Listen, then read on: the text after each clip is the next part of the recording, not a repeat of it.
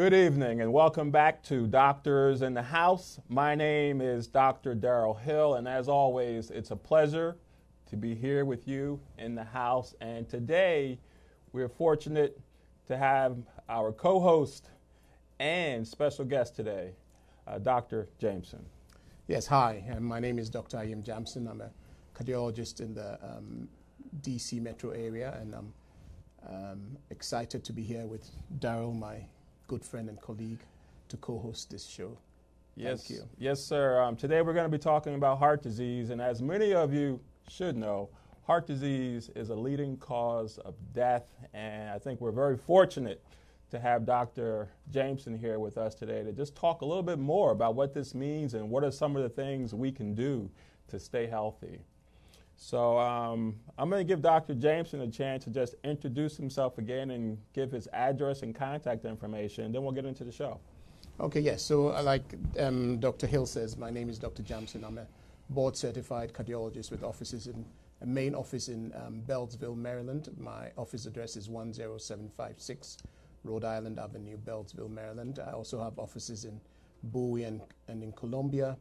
All these addresses can be found on my website, which is www.metrocardiovascular.com. Again, that's www.metrocardiovascular.com. And as always, I'm with Laurel Medical Associates, and my office number 301-497-0401, and I can be found on the web at laurelmedicine.com. So why don't we do this? We have a nice video that briefly describes heart disease. So I'm thinking let's go ahead and go to the video and then get back into the show. So enjoy this video real quick. The heart keeps us alive, so having heart disease can be a very important factor in how long we live. Heart disease is a big term referring to any disease of the heart. Now, the most common cause is coronary artery disease. And that refers to a buildup of plaque in the arteries. Over time, it can lead to narrowing of arteries and risk of a heart attack. A heart attack is when a part of the heart muscle dies because it is deprived of blood flow or oxygen. Or it can be due to the heart having to work really, really hard that outstrips the oxygen supply. Most coronary artery disease is preventable, says Dr. Hayes. If you're smoking, stop. If you're a couch potato, get off and start taking 10 or 20-minute walks every day. Physical activity is medicine. Know your cholesterol and blood pressure numbers and maintain a normal weight. These are all ways to help reduce your risk of heart disease. For the Mayo Clinic News Network, I'm Vivian Williams.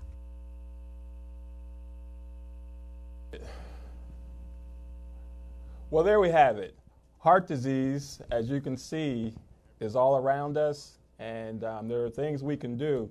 So, Dr. Jameson, why don't you tell us what your thoughts are about heart disease, and what are some of the things we can be doing? Alrighty. So like the intro video said, heart disease is a combination of multiple diseases. The most common of which is coronary artery disease, which is a buildup of plaque and blockage of any of the main arteries supplying heart and blood to the heart. It's a really common disease, very pervasive in the African American community especially.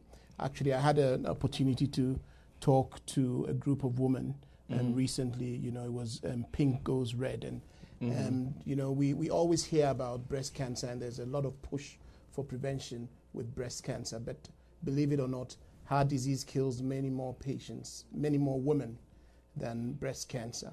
Actually, 1 in 8 women in America would have some form of heart disease in their lifetime, as opposed to 1 in 25 with breast cancer. So it's a very important disease, and I don't think we are doing enough, especially in our communities where not only are we have a higher incidence of heart disease in both women and men, and we have increased morbidity and mortality, i.e. we die more and get sicker from heart disease compared to our Caucasian compatriots. So it's a very important thing, and the good thing about it is most of it is preventable, and it's all about lifestyle and, you know, listening to your doctor and doing the right things, and, you know, you can prevent or at least, you know, push back the initial incidence of heart disease. You know, it's interesting too, because not just in this country is it the leading cause of death, but when you travel to the UK In Europe, same thing over there. Yes, not only in the UK and Europe, definitely in the Western world, but what we are realizing as well is that even in the developing world, it's overtaking the communicable diseases and becoming the most common cause of death. Right. It's followed by cancer, but definitely heart disease is the most common. And like we've said before, heart disease is an amalgam of diseases. There's coronary artery disease, there's congestive heart failure, and even hypertension and high cholesterol can actually be considered heart disease as well. And of course, we have abnormal heart rhythms as well. But I think today we'll concentrate primarily on coronary artery disease, since it's the biggest of the lot. And it's still the number one cause of death in America. Right. Higher than cancer, higher than HIV, higher than road traffic accidents. It's still the number one cause of death. And you make a good point, too, because with cardiology and cardiovascular disease, there's so many things to talk about. But you're right. Today we're going to try to concentrate on cardiovascular disease. And as we talk about it, let's get right into it. Let's talk about some of the risk factors. Okay. And as I recall, there are some that are preventable and some which aren't preventable. Yes. So let's just talk about that. Yes, so we always talk about nurture and nature, but even the ones that are not preventable can be modifiable. So the big risk factors for coronary artery disease are the presence of hypertension, the presence of diabetes, high cholesterol, obesity, especially, in men, a waist circumference of greater than 40 inches, and in women 38 inches. And the other diseases like kidney disease that are also contributory, and smoking, a big one, and living a sedentary lifestyle. So as you can see, a lot of this you can do stuff about. The first thing you can do stuff about is stop smoking. Some things you might be born with, and there's very little you can do about it, but you can stop smoking. And then we talk about not living a sedentary lifestyle. The recommendation from the American Heart Association is walking 30 minutes a day of brisk walking, or moderate exertion 30 minutes a day, 5 days a week. And for the other 2 days, doing some strength training. So it's not a lot. And by brisk walking, I'm not talking about just walking casually with friends, but actually working up a sweat, getting your heart rate up, and doing some brisk walking. You can do walking, you can do cycling, you can swim, all of which are good ways of getting your aerobic exercise. And then some strength training 2 days a week. We are talking about moderate strength training. You don't have to do anything excessive. 30 minutes I don't think is too much, but obviously in this day and age, everybody's so busy. Sometimes, it's more than people can get in. So there's also talk about doing 15 minutes of vigorous exercise, like the highly trained folks like you, Daryl, can do very vigorous exercise or spinning or something like that for 15 minutes, 5 days a week. So really, you need to get some exercise in every day of the week, okay? And of course, the next thing we can talk about is diet. Again, we'll start with the things that we can modify. There are so many fads out there, a low-carb diet, a low-fat diet.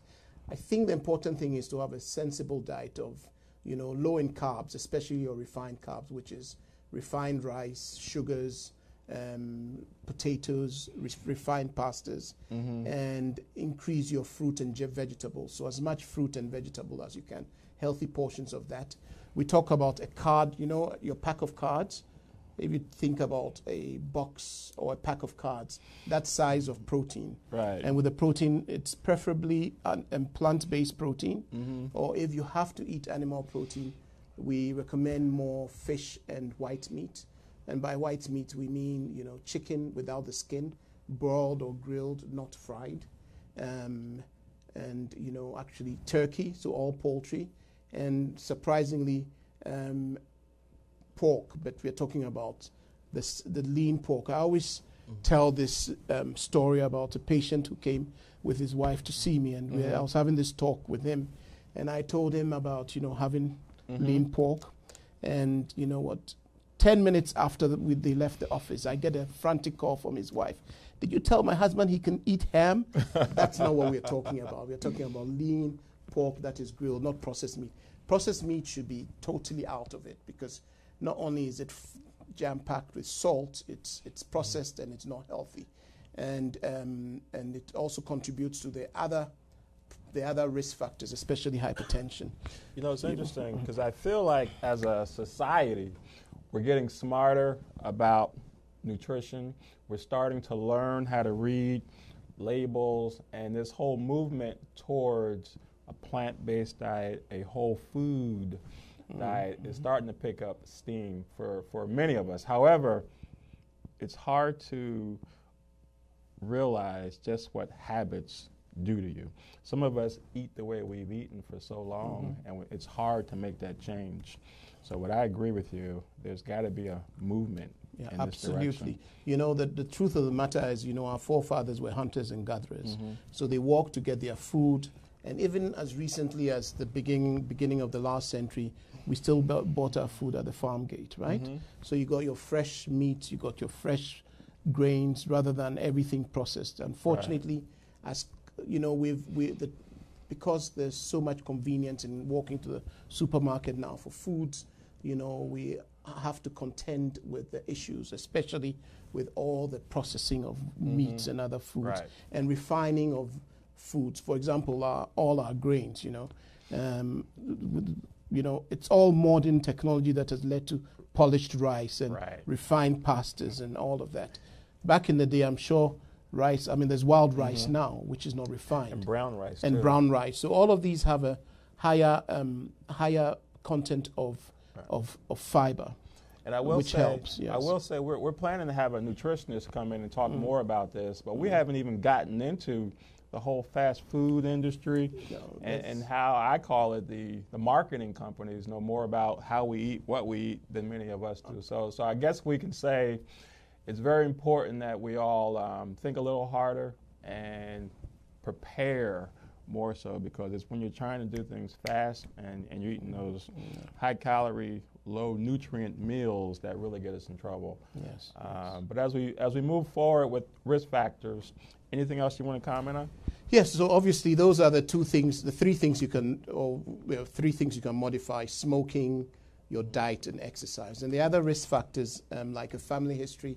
So if you have a family history, if you have a first-degree relative, which means siblings, parents, or grandparents, first-degree male relative who has had a heart attack or has heart disease at an age less than 45, and in females 55, that is a risk factor. The other risk factors are diabetes, like we talked about, and high blood pressure.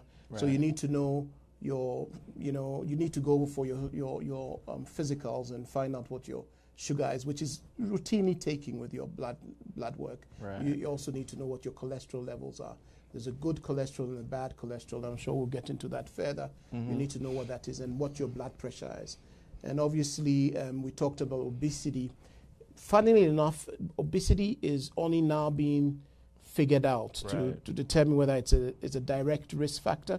But we know the waist circumference is, because what happens when your waist circumference is higher is that you develop something we call insulin resistance, and that leads to heart disease. Basically, your body, you get resistant to the insulin your body releases, and it increases your chances of developing heart disease. So why don't you share with the audience, what are those classical symptoms which might suggest a heart attack? Okay, so classically, and I'm glad you said classic, because we are realizing more and more, especially in women, that these symptoms are definitely not classic most of the time. But when the classic symptom for a heart attack is crushing mid-sternal, that crushing pain right in the middle, that does or does not radiate into your arm or up into your neck, which is usually associated with shortness of breath, dizziness, sweats, or nausea, or feeling your heart beating fast. So that's classic, usually sudden onset.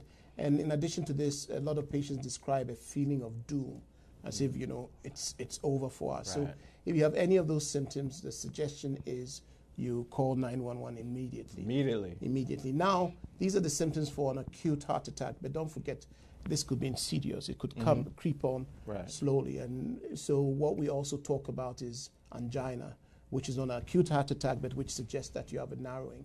And in this case, patients classically present with chest pain that comes on with exertion or with stressful situations and is relieved with rest. That's the classic.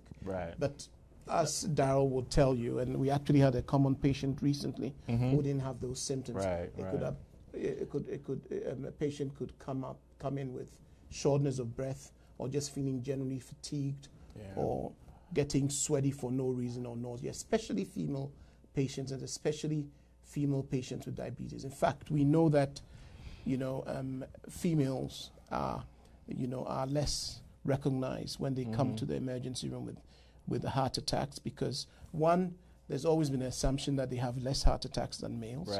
Right. And secondly, they have these atypical presentations.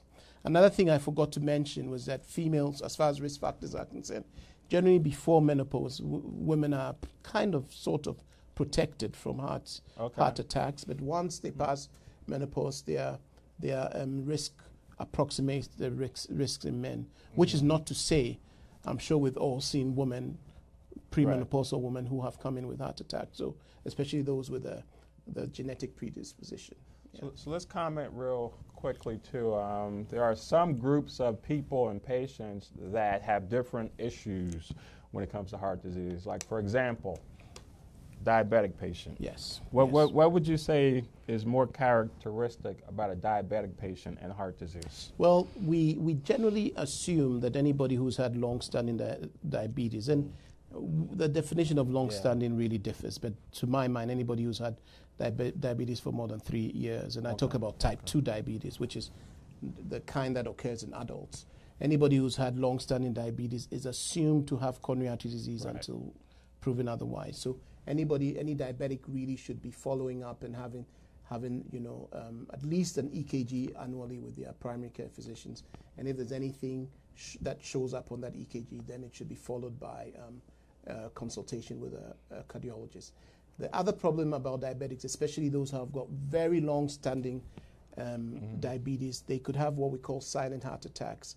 Unfortunately, the diabetes affects the nerves, and so they don't perceive pain like other people. So they can have a heart attack and it won't show up, which is why it's important that they have EKGs. So it's important that diabetics are screened for heart disease and are followed. And so we really are even more aggressive in treating diabetics. And, I consider diabetes, as I'm sure you all know, is a disease where you have elevation in the blood sugar. But I would say that diabetes is actually a cardiovascular disease with associated high blood sugar, because that is what kills diabetics. It's not the high sugar, generally speaking. And it's interesting, too, because with our demographic changes, aging population, and the increase in prediabetes and diabetes, and the corresponding increase in cardiovascular disease, I can only imagine what that means for our audience and what it means for doctors and our cardiologists, too. And so I guess we can get into it later, but if you want to comment briefly now, how does that affect some of the treatment at that population? Well, I guess, like you say, I think the threshold and our degree of suspicion should be higher, and we should go aggressively looking for coronary artery disease. We also need to be more aggressive in treating their blood pressure, making sure their blood pressure is at goal. They should all be on an aspirin, and we should really be aggressively trying to get their cholesterol levels under control. So for me, any diabetic should have the same goals in cholesterol level reduction as somebody with established coronary artery disease. So the bad cholesterol, which we call the LDL, we generally like it to be less than, 100 is good, 70 is great, but for diabetics, I always want it below 70. Now, my understanding, too, and I want to hear your opinion, even if the cholesterol is normal, are you still giving that cholesterol medication? Yes, because especially, it's what do we define as normal? That's the thing, you know. So usually, if you look at the standards, even a bad cholesterol of 130 used to be called good. But in these patients, we need to treat it, because the thing about, and this is only, at least for now, a specific group of cholesterol medications called the statins. And the statins, in addition to lowering the cholesterol, actually stabilize the plaque. You know, if you remember the cartoon we saw at the beginning, there's a plaque buildup in these arteries, and it's when these plaques become unstable that you have a rapidly developing clot that it leads to heart attacks. So we know the statins, especially the more potent ones, stabilize that plaque and definitely lead to a decrease in heart attacks. And the reason why I raise that question is because you get a few patients in the office who are diabetics and their cholesterol's perfect, especially before that diagnosis of diabetes. And then you say, here's another pill, and there's always some confusion. There's a lot of pushback, and hopefully we would have a panel discussion one day on the benefits of treating lipids, because there's a lot of negative press out there as far as the statins are concerned, a lot of which is undeserved. I'm sure we both remember the incidence of heart attacks when we were medical students and when we were residents. It's definitely reduced, and I think one of the reasons is because we are giving many more patients statins. So in the right patient, and the whole thing is selecting the right patient, statins are still a very valuable treatment, and part of the treatment to prevent heart attacks. And what we'll try to do is when we get into the second part of the show, we'll focus a little bit more on diagnostic procedures and the treatments too, so we can just highlight those points. Let's move on to, what about sleep apnea? Any particular cardiac issues for? Yes. So first of all, maybe even though that's more in the realm of the pulmonologist and the sleep specialist, it's something we come across all the time. And sleep apnea is a situation in which patients, for a variety of reasons, don't actually have a good enough sleep because through the night, on multiple occasions, they actually stop breathing. And when that happens, their heart and their lungs are starved of oxygen, and that has long-term sequelae. The usual problems, we usually see these with patients with very big necks, what we call nuchal obesity, patients who are overweight, and patients who have problems with the anatomy of their mouth, their oral cavity. And any particular cardiac manifestations? Yes. The biggest thing we are concerned about with patients with sleep apnea is their blood pressure is generally very difficult to control. I've seen some of my highest blood pressures with sleep apnea. I'm talking 200s, 120s, easy. And really, once they treat their sleep apnea, their blood, they actually are able to get off some of the medications. Obviously, the biggest thing to do is lose weight, avoid alcohol. And that is the beginning, but some of them need to be on what we call CPAP, which is a machine they have to sleep on at night to keep their airways open and prevent the drop in oxygen levels. And so that's the biggest thing. The other thing sleep apnea can cause is it can cause the pressures, because their oxygen levels are down, the pressures in their lungs go up. And they develop a condition called pulmonary hypertension, which is basically high blood pressure in the lungs. And that leads to the failure of the right side of the heart and can eventually affect the left side, Wow. Yes. So why don't we just take a quick moment? Why don't you tell our audience what made you become a cardiologist? Where'd you go to school? And how are you enjoying the world of cardiology? Okay, I'm originally from Ghana, and I did my medical school back in Ghana. I came to the States and was in Mount Sinai Beth Israel Medical Center in New York, where I did both my internal medicine and cardiology fellowship, after which I moved to this area, and I've been here since then. I've got interest in coronary artery disease, nuclear cardiology, echocardiograms, and vascular medicine, as well as congestive heart failure. Actually, as you know, Darrell, I do a lot of clinical trials in these areas as well. Yes, and I've been a principal investigator in quite a few trials in these areas.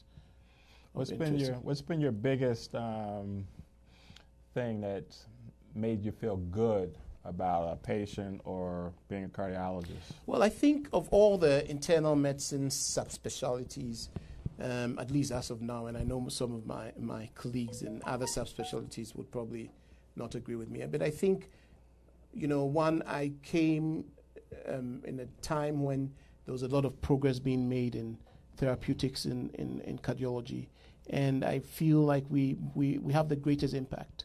We are actually able to cure patients, or modify their lives extensively, as opposed to other forms or other subspecialties in the internal medicine space. So I found it very satisfying. And obviously, the fact that cardiology or cardiac disease was the number one cause of mortality made it even more satisfying professionally for me.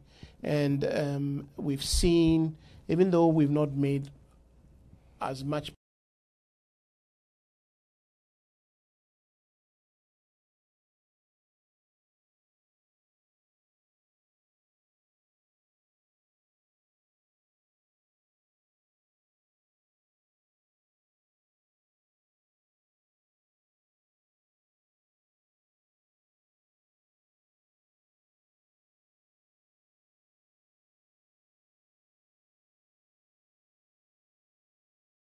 room as soon as possible, and we are doing things differently. Now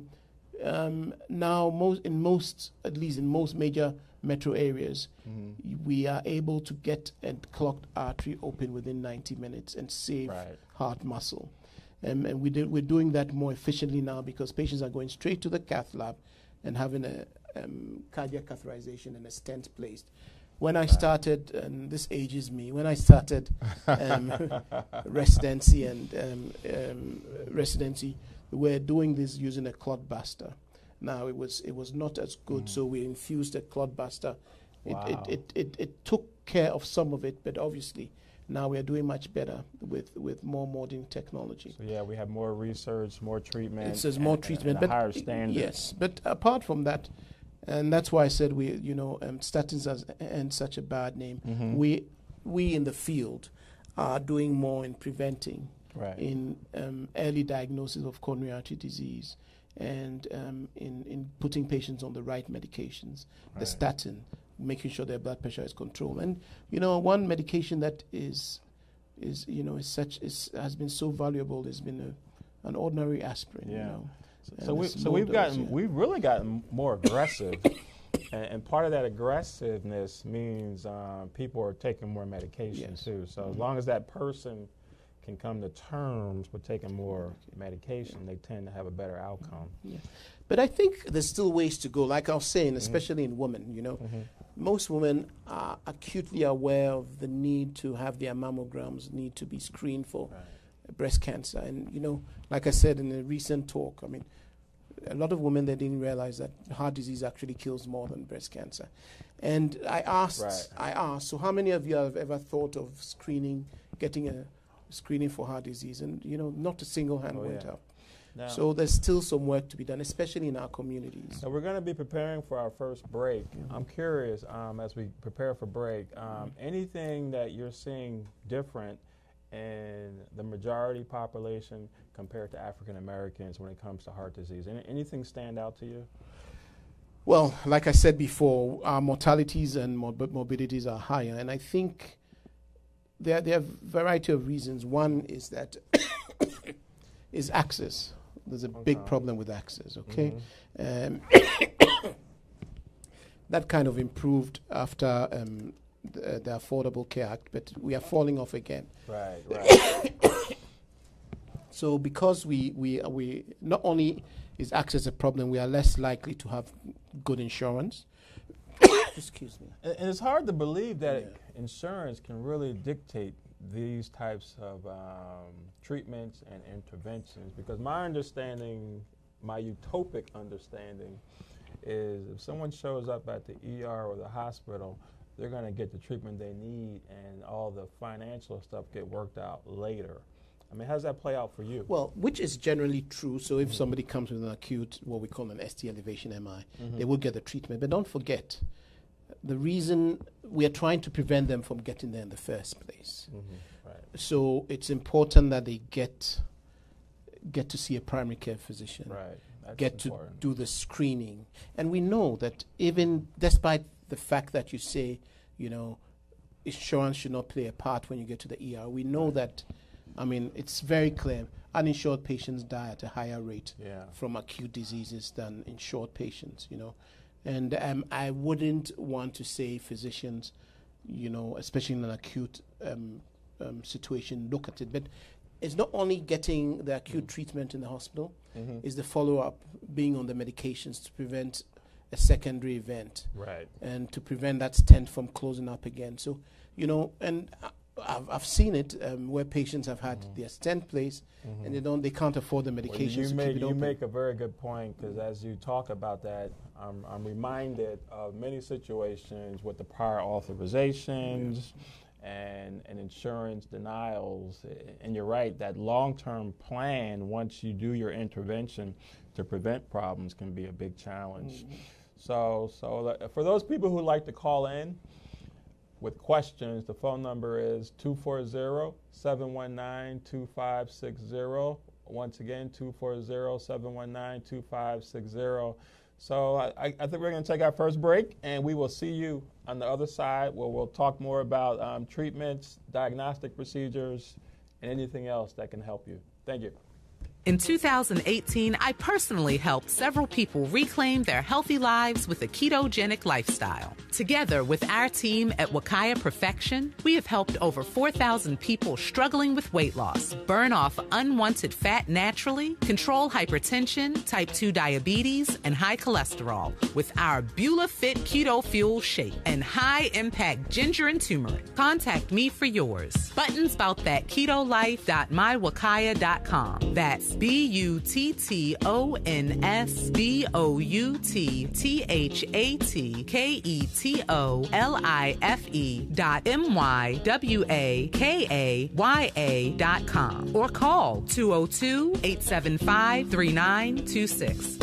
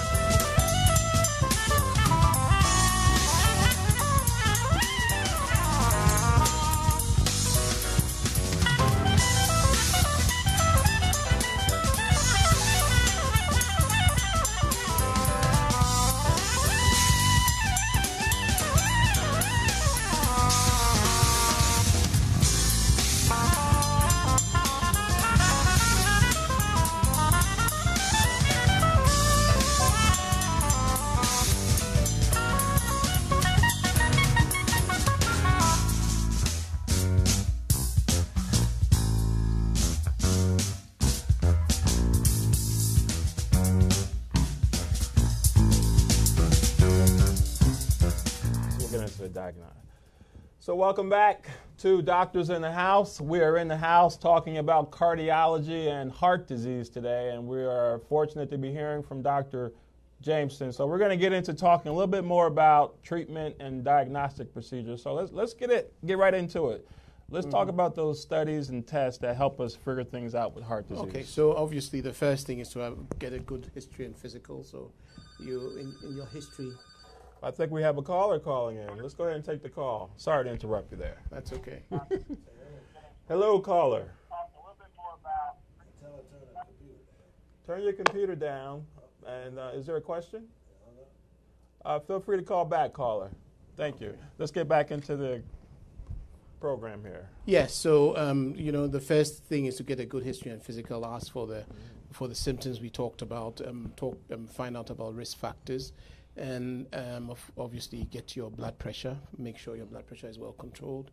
Mm-hmm. And the first thing you do at the bedside is get an EKG, and the EKG might be totally normal because you could have heart disease and have a completely normal EKG if you've not had a heart attack or if you're not having active symptoms.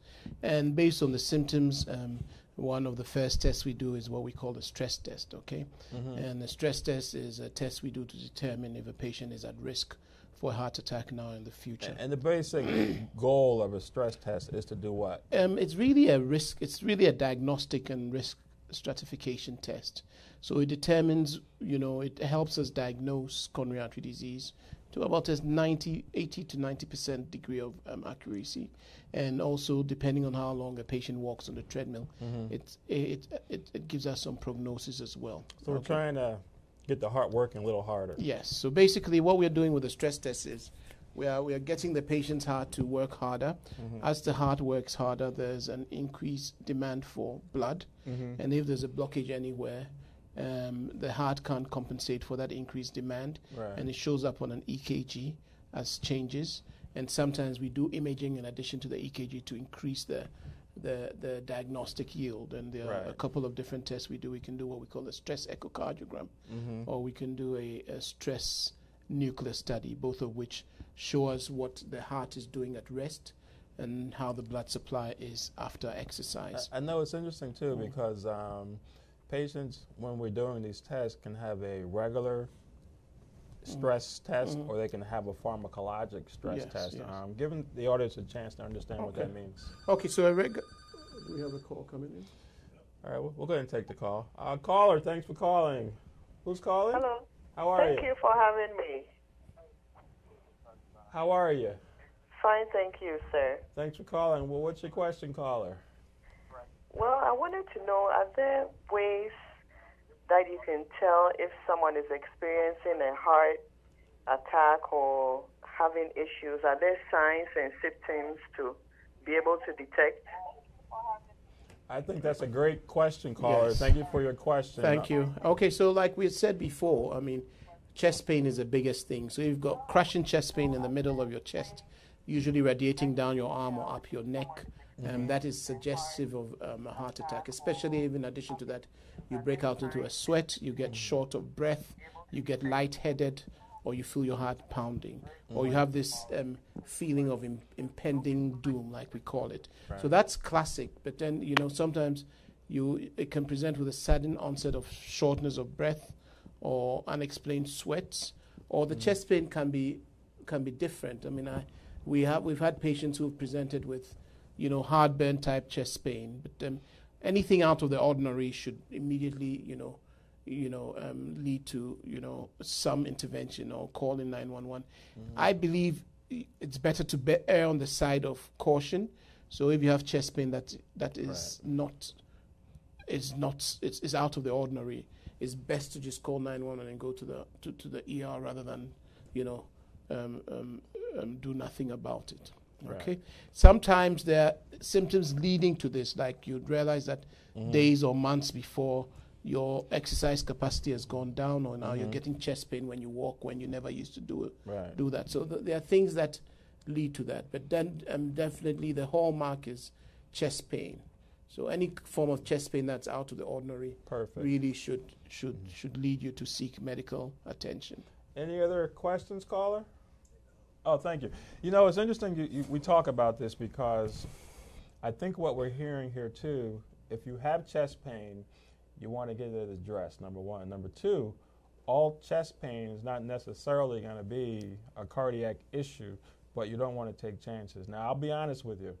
I get confused sometimes because if you get that person who isn't exercising anymore and now they're walking around or getting back to exercising, they're going to maybe get some shortness of breath and maybe even some chest pain too. Yes, some chest tightness. What do you recommend on that one? Well, again, it goes back to what we call, risk stratification. So somebody who's got the risk factors, somebody, a gentleman who is over the age of 55, a lady who is, or actually a gentleman over the age of 45, a lady over the age of 55 who has any other risk factor, you have to assume it's cardiac until proven otherwise. And it's very important because, a lot of times with patients, you really have to probe because, they've not exercised and they start getting short of breath and they assume, they'll tell you, well, I'm overweight, that's why I'm short of breath. And yet you probe a little deeper and you do some testing and you find out that they do have coronary artery disease. Right. And it's not just because they are overweight. Right.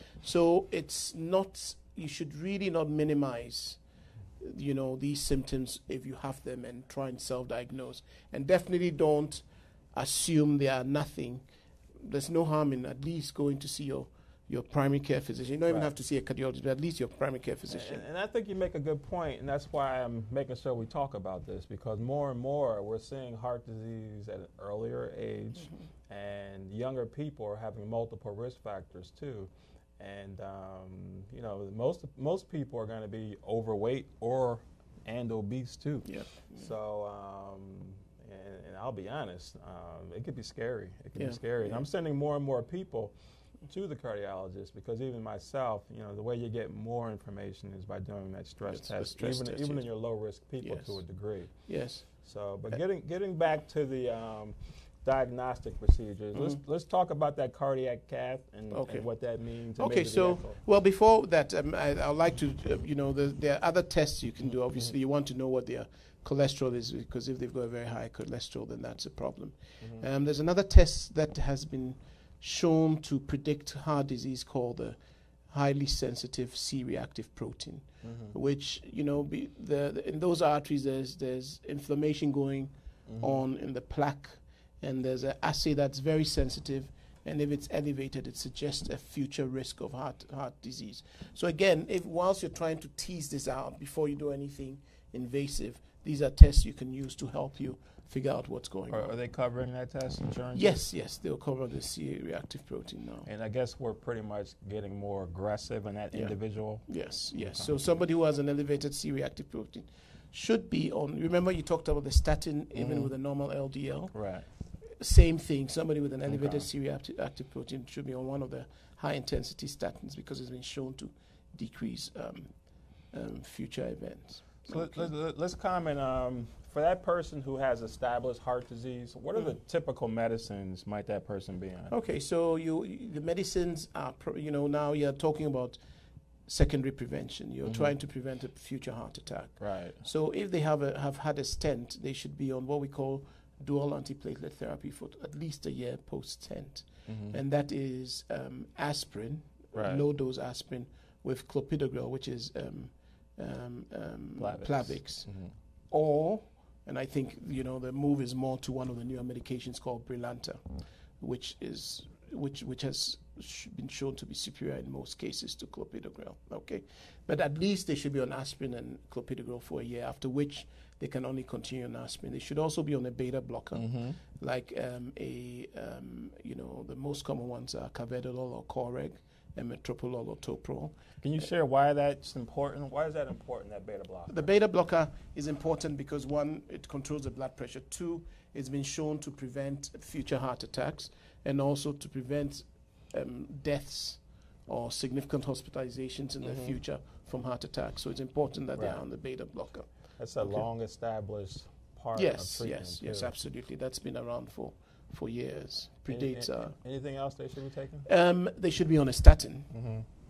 And at that time, you want to drive their bad cholesterol below 70, once they've had previous heart attacks. Now, are you going right to the 70, or are you just giving that a certain dose of atorvastatin or something? Well, usually once they've had a heart attack, they really should be on high dose. So Yeah. they should be on at least 40 of atorvastatin or 20 of rosuvastatin. Right. Okay, we have another caller. Yeah, this is important information, audience. We do have a caller. Let's go ahead and take the call. Hi, caller. How are you? Hi. Is there? Thanks for calling. Do you have a question for us? Yeah, I wanted to find out what the difference between heart failure is, and also I wanted to know if there are any supplements that we can take to actually prevent heart disease, I guess, or heart failure. I don't even know the difference anymore. But Okay. if there are any supplements that we can take to prevent heart disease. Okay. Well, thank you for the call and the question. And that second part of the question was something I was going to be bringing up Yes. soon, too. But thank you. Okay. Mr. Dr. James, so go ahead and see if you can take All that. right, so there are two different things. A heart attack is a condition where there's a decrease in blood supply to one or multiple walls of the heart, leading to damage to the heart and what we call necrosis of the heart muscle. Okay, that's a heart attack. Heart failure, on the other hand, is the heart's inability to keep up with the demands of the body. Okay, so in heart failure, the heart is not able to push out enough blood to keep up with the demands of the body. So there are two different things. Heart attacks can lead to heart failure. Right. There are other causes of heart failure. But I know in lay language, these two are used interchangeably, which is wrong. So a heart attack, which is what we call a myocardial infarction, is when there is an interruption in the blood supply to the heart muscle, whereas congestive heart failure is when the heart is either beating weakly or stiff so that it's not able to keep up with what we call the metabolic demands of the body. Right. Okay. Okay. Alrighty. Thank you, caller. Okay. Thank you. Now, the other question. Which one? Supplements. Supplements, yeah. Yeah, that's a good question. It's a I'm good really question. wondering. Yeah. I mean, I know the studies have been out there about Yeah. the omega-3s, Yes. and based on my understanding of the omega-3s, the data doesn't support it, but we're still doing it. What do you Yes, think about that? yes. Yeah, I mean, again, I think that's why we both laughed when we talked about supplements, because I think more important than any particular supplement, and you're going to get all these things about supplements, is a heart-healthy diet, okay? Yeah. And a heart-healthy diet is enough to prevent a heart attack without actually adding any supplements. We talk about fish oils, and I think there's still a place for it, even though, the data has not borne out. I don't think there's any harm in adding a fish oil to your diet. Right. There's some very, very weak data on vitamin D as well, but is not really recommended. The other thing, of course, is a supplement called red yeast rice, which is actually, it contains a naturally occurring statin. Okay. So it would decrease your levels of bad cholesterol. Apart from that, I think the best supplement is walking and eating healthy. Right. I think we, as a people, we waste a little too much money on supplements that have not clearly been proven to impact outcome. Now, what's your understanding, and give me your thoughts on the power of a statin? And do you see with our aging population, most of us needing to be on that to help prevent the most common cause of death? Yes, I think statins, again, used in the right patient population, is a very powerful medication. It actually causes a significant decrease in the incidence of heart attacks. There's actually a app that is available now, because I think there was a time you remember in the 90s, there was talk about putting statin in the water because it's such a good drug. Right. So there was probably indiscriminate use of statins, but now there's an app, especially for. It's clear that if you've had a heart attack, then there's no. Or if you're long-standing diabetic, or if you've got what we call established atherosclerotic disease, which is heart disease or other plaque formation in other vessels. But the question is in patients who don't have established Right. plaque formation, Primary prevention. who should we use statins on? And there's actually an app now put out by the AHA, the American Heart Association, and the American College of Cardiology, which you can pull up and which we should all be using now. Is that the one? Yeah, ASCVD. Is that the one linked to NIH? The calculation? Yes, it's a calculation linked to that the one. NIH. Okay. So basically, you can just, you punch in the numbers, sex, race, blood pressure, diabetes, smoking. I don't think it is comprehensive enough. Right. It doesn't include things like family history and other emerging risk factors.